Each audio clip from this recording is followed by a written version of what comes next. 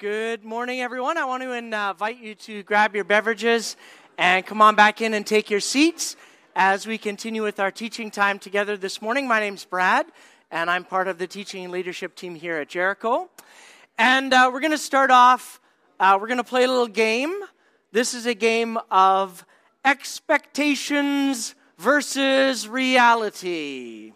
So this is a fun game that we play in all kinds of areas of our lives. So we're going to walk through a few areas of life, and we're just going to test our expectations versus what ends up being true in that particular category, okay? So we'll start at the shopping mall.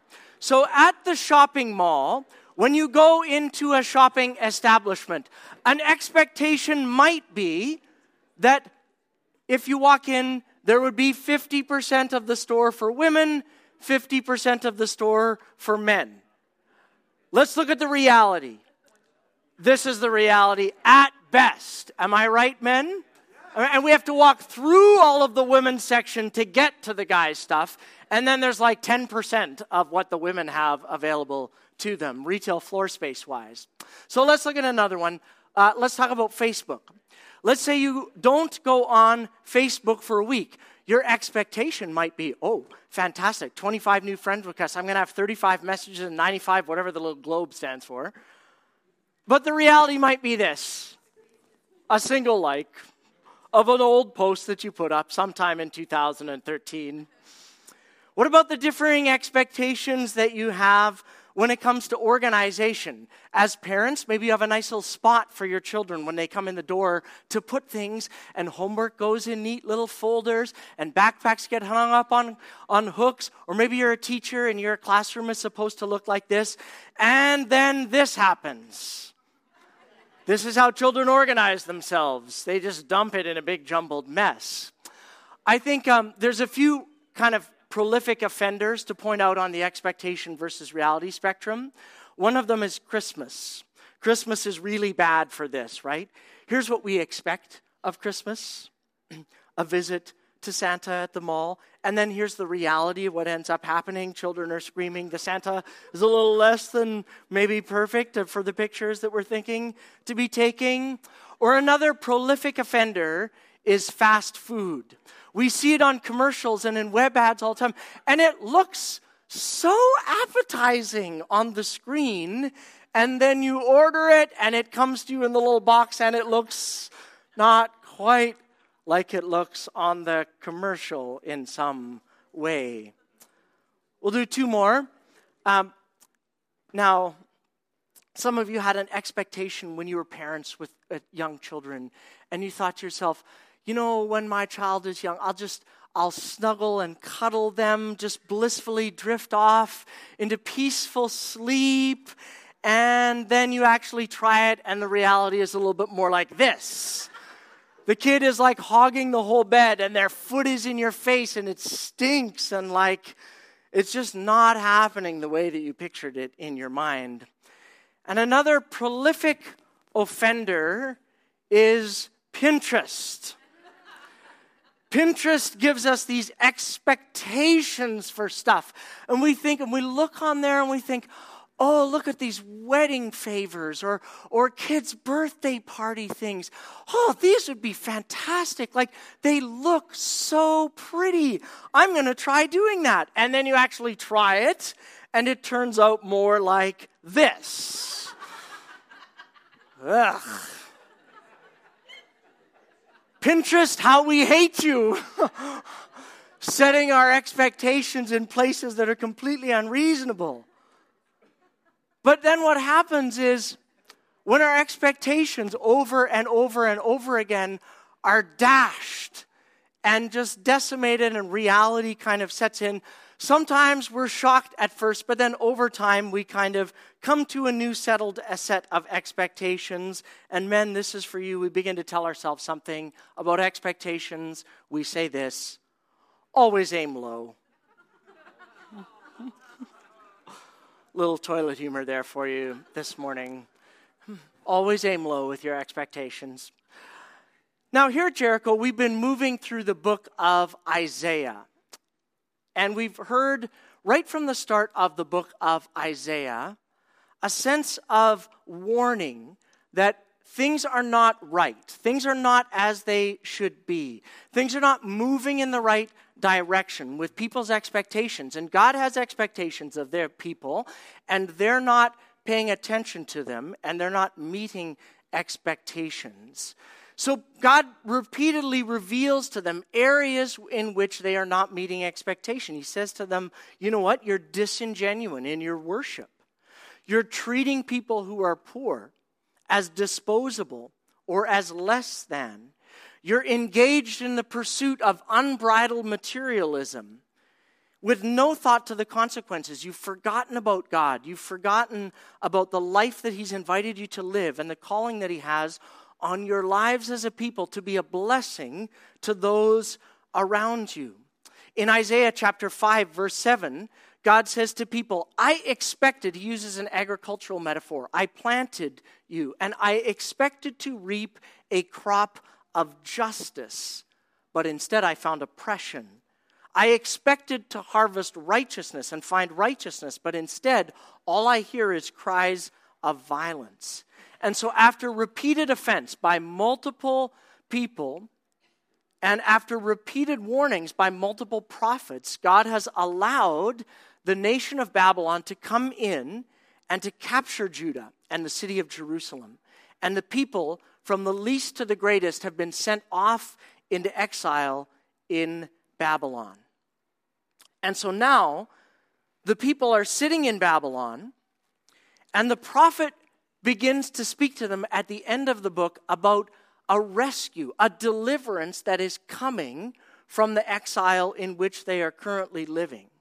That God has initiated a rescue plan for them that is in the works. Someone is coming to redeem them and set all things right. And their expectations begin to go higher and higher and higher because the prophet keeps saying this over and over and over again. And in this section of Isaiah, we have 4 repeated songs or poetic interludes that describe God's expectation of what He's up to. They're called 4 servant songs. And they give insight into what the people should expect from the deliverer, the divine servant that God is sending. And so in chapter 42, God says, I'm sending you a deliverer, and this deliverer will bring justice. And this deliverer will set the captives free. And the people say, yes, that is good. We want some of that. That's what we need right now. We're in captivity. We need deliverance. We need justice. Wrong has been done to us. We've been displaced. We need to be set free. So they think, that sounds awesome. Good stuff. Send more of that, God. Chapter 49, God says again to them, my servant will bring freedom. My servant will bring comfort and compassion. Yeah, freedom. That sounds good. We need freedom from these oppressive Babylonians. Would send us more of that, God. We'll receive that from you. So their expectations get higher. Chapter 50, God says, this servant will do my will. This servant will bring comfort to those who are weary. And they're picturing, yeah, that's right. I need comfort. That all sounds really, really good. And then in chapter 52, at the end, open your Bibles to Isaiah chapter 52. In verse 13, the prophet begins to say, my servant will prosper and will be highly exalted. And the people think, oh, this is the best of all, highly exalted, that God's going to bring a deliverer that will bring prosperity to us. This is fantastic. This is exactly what we need. It's sounding better and better and better all the time. God's sending someone to kick some Babylonian butt. He's sending someone to pay back all those people that have wronged us in our lives. And this servant's going to march in victory and going to lead us out of captivity. It's going to be a great military victory, and it's going to be an awesome political victory. And we're going to be on the winning team. We're going to be yet again highly respected amongst the nations. You know, we're number one. We're number one. This is going to be fantastic news that God is giving to us. And then at the end of Isaiah 52, there's some surprises that begin to kind of pop up in this description that this servant is going to accomplish and how amazingly victorious this servant will be and how the servant is going to get victory. Isaiah 52 verse 14, right after my servant will prosper, will be highly exalted, says this, "Many were amazed when they saw him. His face was so disfigured, he seemed hardly human, and from his appearance one would scarcely know that he was a man. He will startle many nations, not in a good way. Kings will stand speechless in his presence, for they will see what they have not been told. They will understand what they have not heard about." David's going to pick up reading, and you can follow along in your Bibles in Isaiah chapter 53, verse 1 in the New Living Translation. Who has believed our message? To whom has the Lord revealed his powerful arm? My servant grew up in the Lord's presence like a tender green shoot, like a root sound very powerful in dry ground. There was nothing beautiful or majestic about his appearance. But I thought we were going to do nothing victory. to attract us to him. He was despised and rejected, a man of sorrows, acquainted with deepest grief. I thought there was prosperity We turned our coming. backs on him, and he looked the other way. He was despised, and we did not care. Yet it was our weaknesses he carried. It was our sorrows that weighed him down. And we thought his troubles were a punishment from God, a punishment for his own sins. But he was pierced for our rebellion, crushed for our sins. He was beaten so that we could be whole. He was whipped so that we could be healed. All of us, like sheep, have strayed away. I don't like this talk about us We have going in left different God's directions. path to follow our own.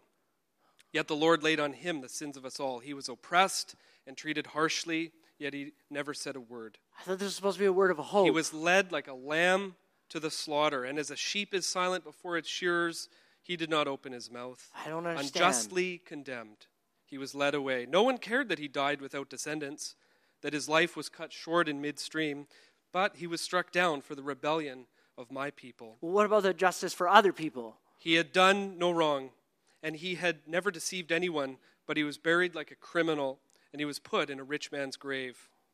But it was the Lord's good plan to crush him and cause him grief.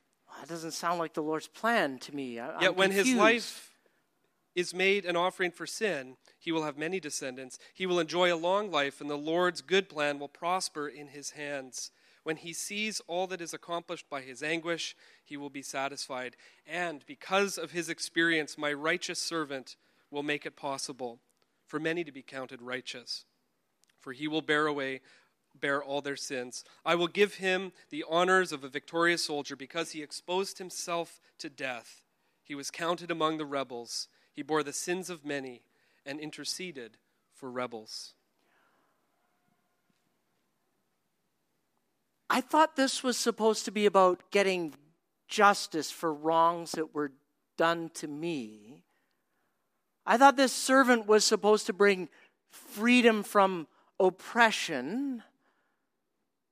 I thought God's will was for Babylon to be overthrown and that God's people would go out with rejoicing and singing, and the trees of the field would clap their hands and it would be a big party.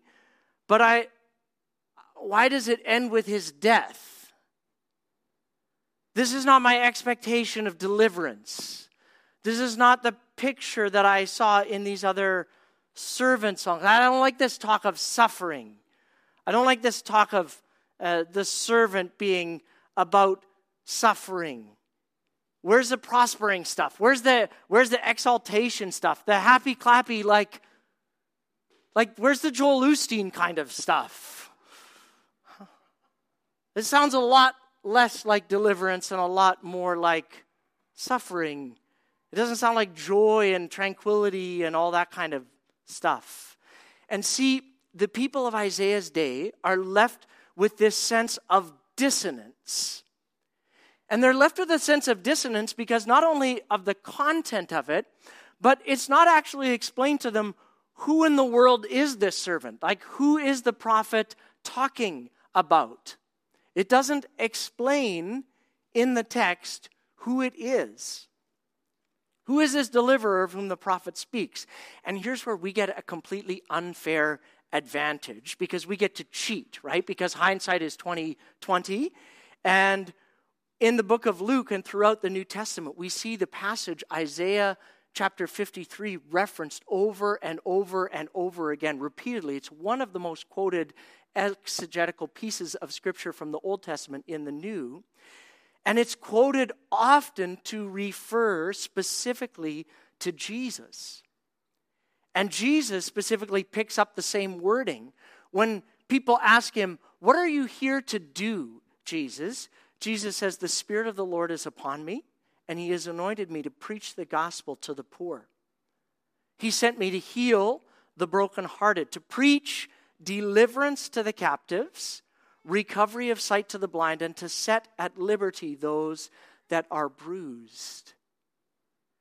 In Matthew chapter 11, verse 13, we have people around Jesus, John the Baptist even, questioning and saying, "Jesus, a question for you. Are you the anointed one, the Messiah, the deliverer we've been expecting? Because we're a little confused about the way in which you're acting this out and living it out. And so we're just unclear." John the Baptist says, and his disciples say, "Should we keep looking for someone else? Or are you that person?" And the tricky part is we have a very hard time reading through Isaiah 53 and not immediately thinking, "Ooh, I know the answer, it's Jesus. My Sunday school training is paying off nicely here." But yet, that's true, and it's an incredibly resonant and specific and detailed prophetic word written over 600 years in advance before the arrival of Jesus about very specific aspects of his life and his ministry and his death and his suffering, being killed like a common criminal but being laid in a rich man's tomb. And it's a beautiful reminder to us about the prophetic continuity of scriptures. But the kicker is the people of Isaiah's day don't know this is about Jesus. They don't get the privilege of having read the end of the story and getting that insight. They're just left thinking, so a deliverer is coming at some point, but the deliverance sounds very not like what I'm expecting. It's different, and I'm kind of confused. You see, just like them, and just like us, our expectations are usually shaped by our experiences in some way. And so think about their experiences. Their experience as a group of people about deliverance would be shaped by the rise and fall of 3 military powers in their lifetime that have overthrown and threatened their nation. And they've seen incredible acts of violence and war perpetuated against them. They've seen authority wielded with brutality and force. And every time that that's happened to them, what's forged in their thinking is the only way that we can resist this is to fight fire with fire. We need to meet force with stronger force. And the way that you accomplish victory is by being stronger than the one that you are overthrowing or displacing, right? And so the dissonance between their expectations of deliverance and the prophetic reality that's uttered is incredibly high. Because the people have their set of expectations of how God is going to act to fulfill his promises to them. Because in their minds, God is going to act to send them a victorious warrior, a strong political leader, someone who can amass power and influence and then wield it to deliver them from their oppressors. This is going to be a king of David's line and David's stature. This is their expectation of what deliverance looks like. And it's not an unrealistic picture of what it has and could look like. Because in their world, this is how the world works. And so their expectation of if God is going to send us a deliverer, this is the category. And we see this over and over again, even in the life of Jesus. These categories existed so strongly and were so deeply forged in the ancient world and in Jewish thinking and mentality. When Jesus showed up on the scene, even his own disciples have a default setting of believing that this is how Jesus is going to operate. Okay, Jesus, is now the time you're going to kind of amass political authority and influence? You're going to take over the Romans now and push them out? Now's the time? Okay, are we going to get some, political influence or some military influence? Even in Jesus' own followers, these categories still exist. And expectations of how God brings deliverance. And I am continuously amazed when I read Scripture at my own experiences and how that expectations of how God works is forged in my mind and in my thinking. And how God acts in so many ways that completely different than I expect him to. And I think I would have also expected all the things that the people had on their list for God to do for them. And yet in this chapter and in the servant songs in Isaiah, we see God attempting to reset the default for his people on expectations around totally different lines.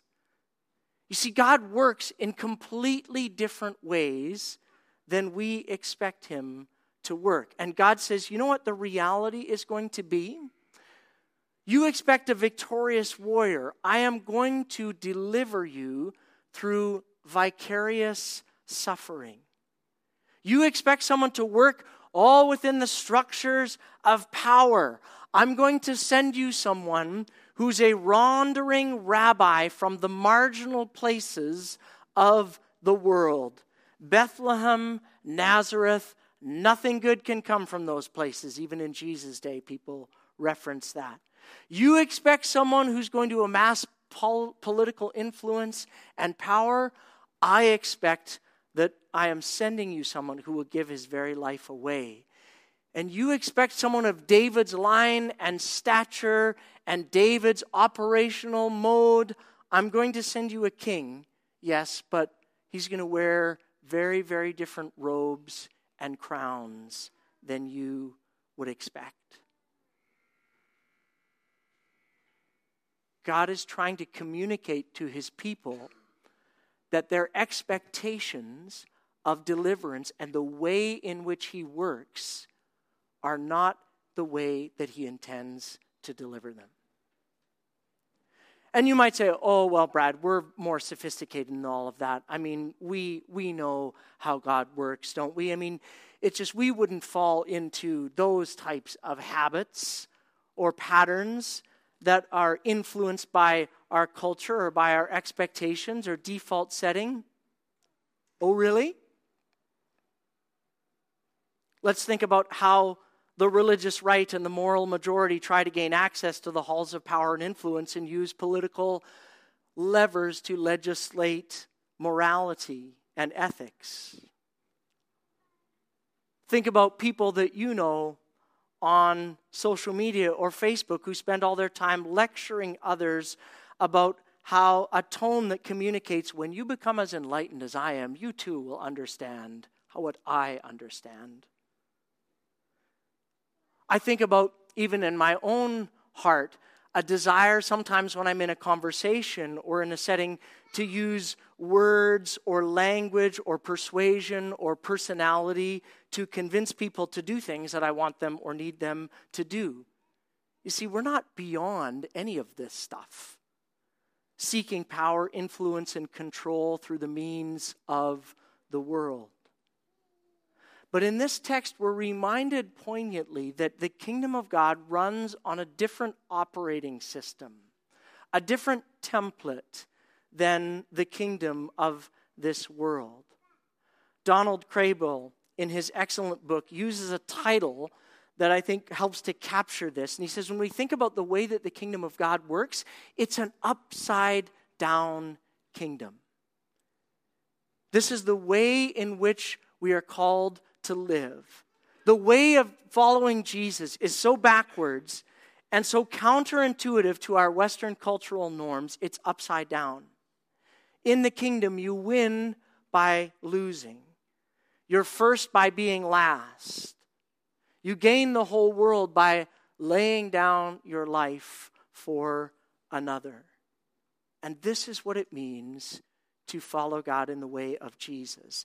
And this is why it's hard work. Because we're constantly bumping up against a dissonance between our expectations of how God works and the reality of how he works. Let me give you an example of this.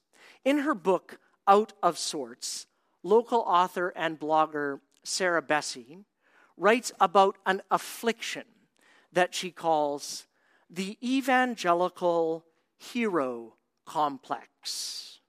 And she puts her finger on something that I think is helpful and interesting, and that is that some of us have grown up in an evangelical subculture that has fed us certain messages about life. And some of them have been very helpful, and some of them have been maybe less than helpful. One of the messages that the evangelical subculture can feed us about life and about the way that the world operates is about expectations of who we are and what life is supposed to be about and how we're supposed to conduct ourselves in the world. Pastor Wally started with us here this week at Jericho, and when he was unpacking his office, I came across a very, shall we say, interesting decor element that I was a little bit curious about. This is a deluxe Miracle Jesus action figure that came out of one of the boxes that he was unpacking. And it says, Jesus feeds 5,000 with 5 loaves, which are handily included, and 2 fish, turns water into wine. And it says right on here, the instructions are, you're supposed to reenact this miracle. And to assist you with this, for whatever strange and odd reason, the maker of the deluxe Miracle Jesus action figure has given Jesus glow-in-the-dark hands, which I'm not sure are in the text, but that seems like what a superhero would come with in some way. So, there's that. But sometimes we don't just think about Jesus as a action figure and evangelical hero. Sometimes the messaging that we've gotten through the subculture is that we too are evangelical heroes, and we develop a little bit of a complex. Remember what I said earlier, our expectations are not only governed by our experiences, but they're also governed by whatever continues to feed our expectations. And I would share Bessie's concerns when she notes that we've been fed a fairly steady diet of things like, your generation is going to change the world, and you as a Christian, the Christian life is about doing big things for God, hard and radical things for God. And it's like those things can be true, and they're given with wise intentions, I think, to try and encourage us to take risks for God, which we talk about regularly around here. But one of the not so subtle consequences or shadow sides of being fed a steady diet that you can begin to see yourself as an evangelical hero and think, yes, it is my job to walk around doing big, hard, radical things for God all of the time. And it's like then we develop this notion that we're a bunch of superheroes running around saving the planet. And if you listen to and absorb this messaging, which again I think is given with good intentions, if you absorb it uncritically, you can get a message about the Christian life. And that impression can be that real Christian living is about doing superhero-style stuff that's big and radical and hard and impossible, and that is what we are all about. And if your life then, as a Christian, does not resemble that, then you begin to think to yourself, I wonder if maybe I'm a real Christian after all. I mean, maybe my job isn't to save the whole world. But sometimes in the evangelical world, we have this notion that the bigger or more impressive a platform you have, or the more exciting things that you do, then those are the really spiritual people. And if your life seems, well, fairly ordinary, well, there must be something wrong with you. Because clearly you're not doing the superhero type stuff. And there's a very popular song that gets a lot of airplay on Christian radio these days. And the lyrics say this: we know we were made for so much more than ordinary lives. It's time for us more than just to survive. We were made to thrive. Anything is possible. And then it repeats 15 times because that's what evangelical songs do. Now, I don't think the band is out to lunch. They're not trying to, trick us into something. But think for a minute about the questioning message that song sends to us. It reinforces that message that if my life is more mundane, small acts of faithfulness, they just don't really count, because that's not thriving and joy unspeakable and anything being possible. Like if I volunteer for my breakfast club at my kids' school every week, or my life seems to be mostly about just wiping bums and cleaning up Cheerios for the umpteenth time. Or I'm just faithfully instilling the fundamentals of mathematics to middle schools in the hope that they can understand it. Or day after day, I do a good job at fabricating sheet metal into refrigerator doors.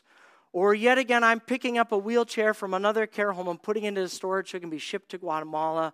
Or I'm tucking my kids into bed again tonight, counting it a massive success because we made it through the day without yelling at any of them or putting them up for adoption. Like those don't fit into the expectations of big, hard, radical things for Jesus. And so sometimes we begin to think, well, maybe God isn't really pleased with that kind of stuff. And maybe God isn't pleased with me if I don't do something radical and move to deepest, darkest Africa. And this doesn't just happen actually to individuals. It can happen to church communities as well. We begin to wonder and think to ourselves, wow, I wonder, we've been at this thing for 11 years now here at Jericho. Maybe we should have been twice the size as this already. I mean, maybe we should have had a building by now. Maybe we would have baptized thousands and filled the Arena Bowl on a Sunday morning. What's lacrosse still doing in there? And when our expectations aren't met, we begin to go through life with a sense of dissonance, and that dissonance can turn into dissatisfaction. And this is what the people of Isaiah's day are confronted with. The notion that their expectations of God's actions do not match up with God's actions in any way. The narratives that they've told themselves about how life works and who they are just not working. But part of this is they had this strong sense of an up and to the right narrative of victory and power and being made for more than ordinary lives, made to thrive. I love the grounded expectations that Bessie brings as she challenges us to rethink our expectations. And she says this: as the church, we are called to exist in a prophetic community that gives an alternative to the narratives of the world, living out the kingdom of God in our right now, everyday, ordinary lives. See, friends, when the kingdom of God is talked about in the scriptures, Jesus uses things like mustard seeds to describe it. There's language of hiddenness. There's language of mundane faithfulness, of little actions. And it's often hidden and little for very long periods of time. It's not often showy or dripping with the trappings that would look like power or influence or world-shaking, generation-changing kind of stuff. It looks a lot more like just asking God, Jesus, how would you be present in the fabric of my life today? My right now life here and now. And I think it's time for us to come face to face and confront the evangelical hero complex and begin to whatever ability we have to tear it down. And in order to do this, we actually have to ask questions of our own expectations. We have to say, what are my expectations? What are my expectations of God? What do I feel like God owes me? Which is very strong language to even use, like we talked about last weekend. What do you feel like you owe God? What are your expectations of a Christian life? What should that look like? Where would you find that displayed in the pages of Scripture? What's your expectation of the church? What's the church to be about? What's your expectation that you bring to give, and what's your expectation to receive in a community of faith? What's your expectations of leaders in a community of faith? How should they live and lead? At Jericho, we talk about authentic community. What is your definition or expectation of community? And the way that we define that is we say we give each other permission not to pretend. That's our expectation, that people pretend in our culture, and we're giving each other permission to take the masks off. What's your expectation of yourself, your own life, your own journey? Where did you think you'd be at by now in your life or in some section of your life? You may want to spend some time this week actually pushing into some of these questions and asking yourself, what are my expectations? And what shaped those expectations? What gave me certain ideas about who I am and about who God is? Maybe you grew up in a home that had unhealthy things modeled for you. Mike spent time a couple weeks ago at Fusion on Thursday night describing and talking out what does it mean that God is our Father, and how can that trip us up if maybe we've not had the best of experiences with our earthly fathers. And so for some of us, our expectations have been set by things that are even unconscious, and we need to explore those a little bit more. That's looking into the past, what set your expectations. How about what your expectations are being fed by in the present? Are you feeding your expectations a healthy and balanced diet? What expectations are being fed in your life? There's a sense for some of us that we have false expectations around some things, and false expectations need to be starved. Do not continue to give them the fuel that has been fueling and growing them in your heart. The Bible calls this repentance. Acknowledging, that was wrong, and I need to turn and move in a different direction. What false expectations do you have that need to be repented of? Maybe for you, you need to explore those questions of your expectations and try to build things into your life that would help nurture positive expectations. These would be spiritual practices, things like meeting God in His Word, things like spiritual friendships or community where you're in a life group and allowing people to speak into your life. Things like you're opening yourself up to periods of silence and solitude and letting God reshape your expectations of who He is and how He wants to work. So maybe for you, there's a spiritual practice that you need to say, you know what, it's time to fire that up again in my life. I need to engage in that this week. That's going to help me nurture a healthy walk with God. It's going to feed my expectations in healthy ways. So identify a practice that this week might help you nurture a healthy walk with God. Lastly, where is God actually inviting you and expecting something of you that you might want to respond to. God has placed you in your day and in your time and in your setting for a very particular reason. Students, he's put you at your school for a reason. As a parent, he's put you in that situation in your home for a purpose and for a reason. And God is inviting you to partner with him in some way in this journey this week. How is God inviting you to partner with him? Where is God inviting you to partner with him this week? And if you begin to press into that question more and more, you might find that your expectations of what God is up to and the places where God has put you align more and more and more. And ultimately, this may not turn out as you imagined. Kids may still take up the whole bed and stick their stinky feet in your face. You may not have your Pinterest perfect Christianity all put together. But know that there was one who did have and live the perfect life and died the perfect death, not just to freshen up or cover over the bad things that you have done, but to actually, by laying down his life, win the ultimate victory. Pastor Wally's going to come and lead us into a time of communion where we'll celebrate and reflect on that, and the worship team will come and lead us through when Wally's finished a few times of songs of reflection as we move into a time of communion. So let's ready our hearts for that.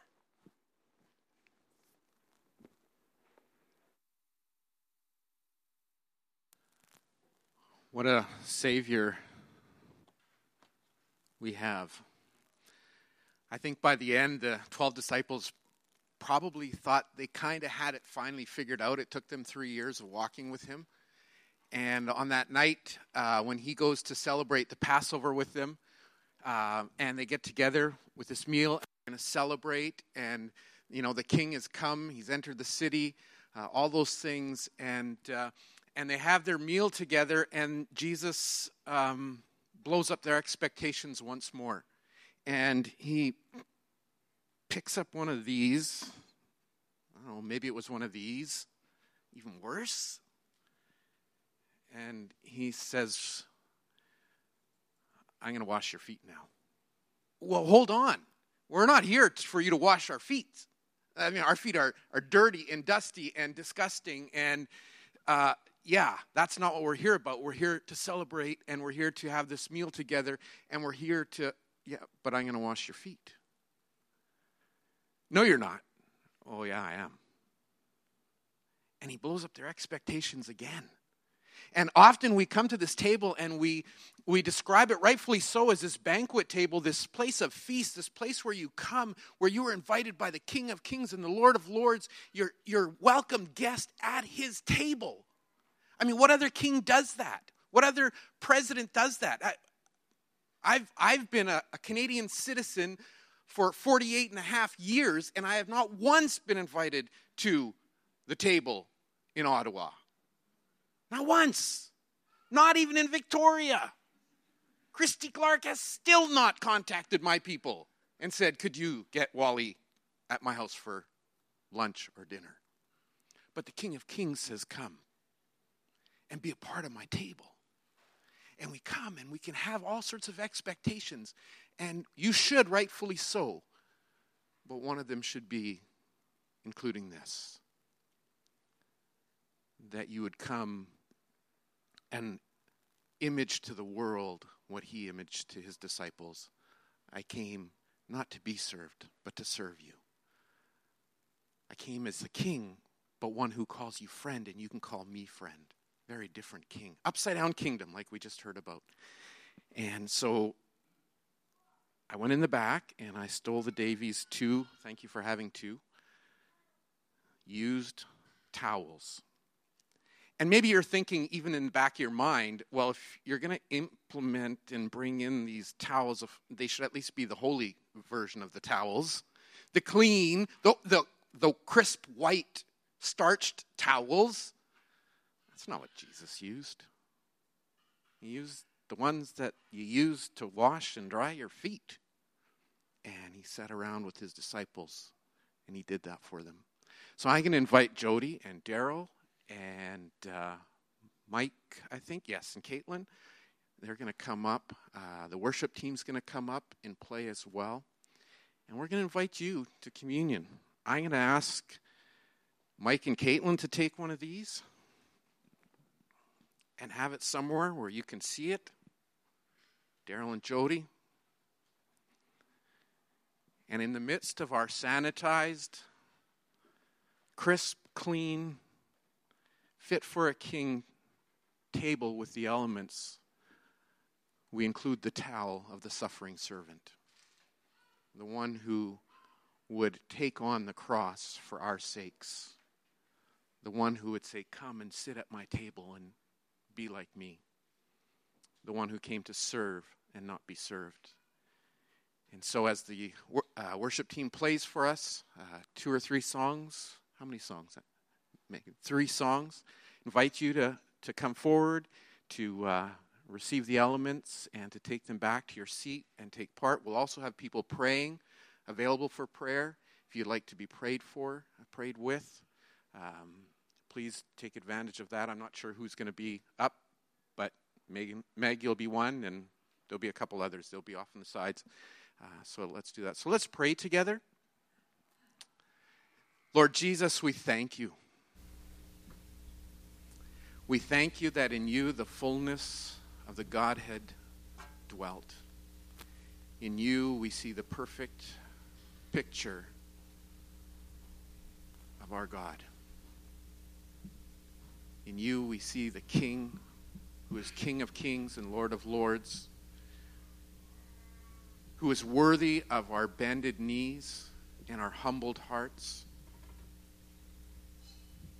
And in you we see the one who came to turn the world upside down, to serve humanity in a way that would change us for eternity. And we thank you that you welcome us into that, to participate with you in that. And as we take the bread representing your body, as we drink the cup representing your blood poured out for our sins, we pray that in a fresh way we would be realigning ourselves with you in all aspects of our being, so that as we go into this week, Lord God, as we go into the days ahead, as we go into the mundane, as we go into the exciting, as we go into the routine, as we go into the unexpected, that we would be keenly aware of your presence before us and around us, inviting us to walk together as friends. In Jesus' name.